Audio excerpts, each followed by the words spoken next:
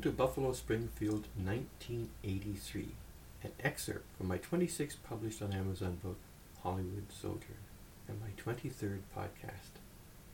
10 years ago, when I was 38, I was renting a hole in somebody's basement in Toronto with my beloved dog Sasha.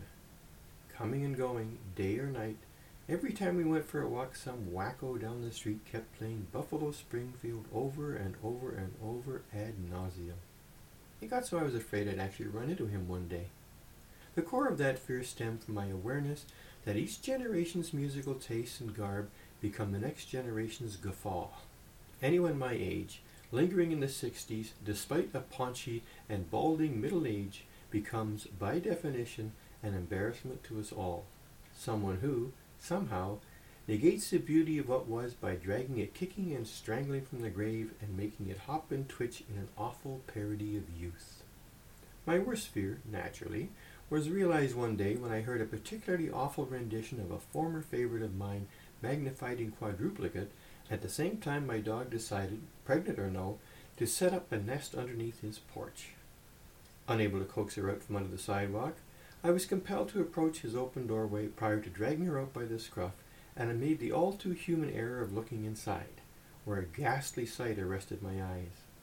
3 slim, long-haired, youthful, surrogate hippies in bell-bottoms were lined up in a row desperately trying to keep up with a balding, paunchy, living legend from that long-defunct band, whose virtuosity when it came to playing that one album over and over and over was undeniable.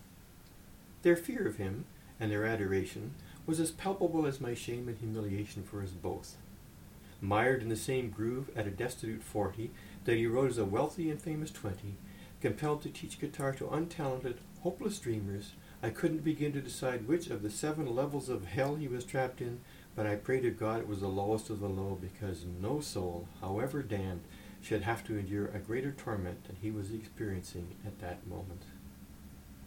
Without missing a flawless note, his fingers dancing on the singing strings, he intuited my presence, and his plump, perspiring noggin slid round greasily on the rolls of his neck till we stared deeply into each other's souls. I cannot say what he saw, but I saw a monstrously thwarted ego screaming with rage and despair.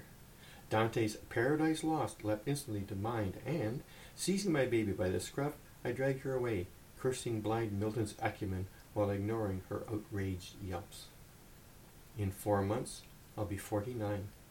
I've never sold a painting, sculpture, cartoon, novel, teleplay, or screenplay, despite the fact I'm a master of all those genres and more.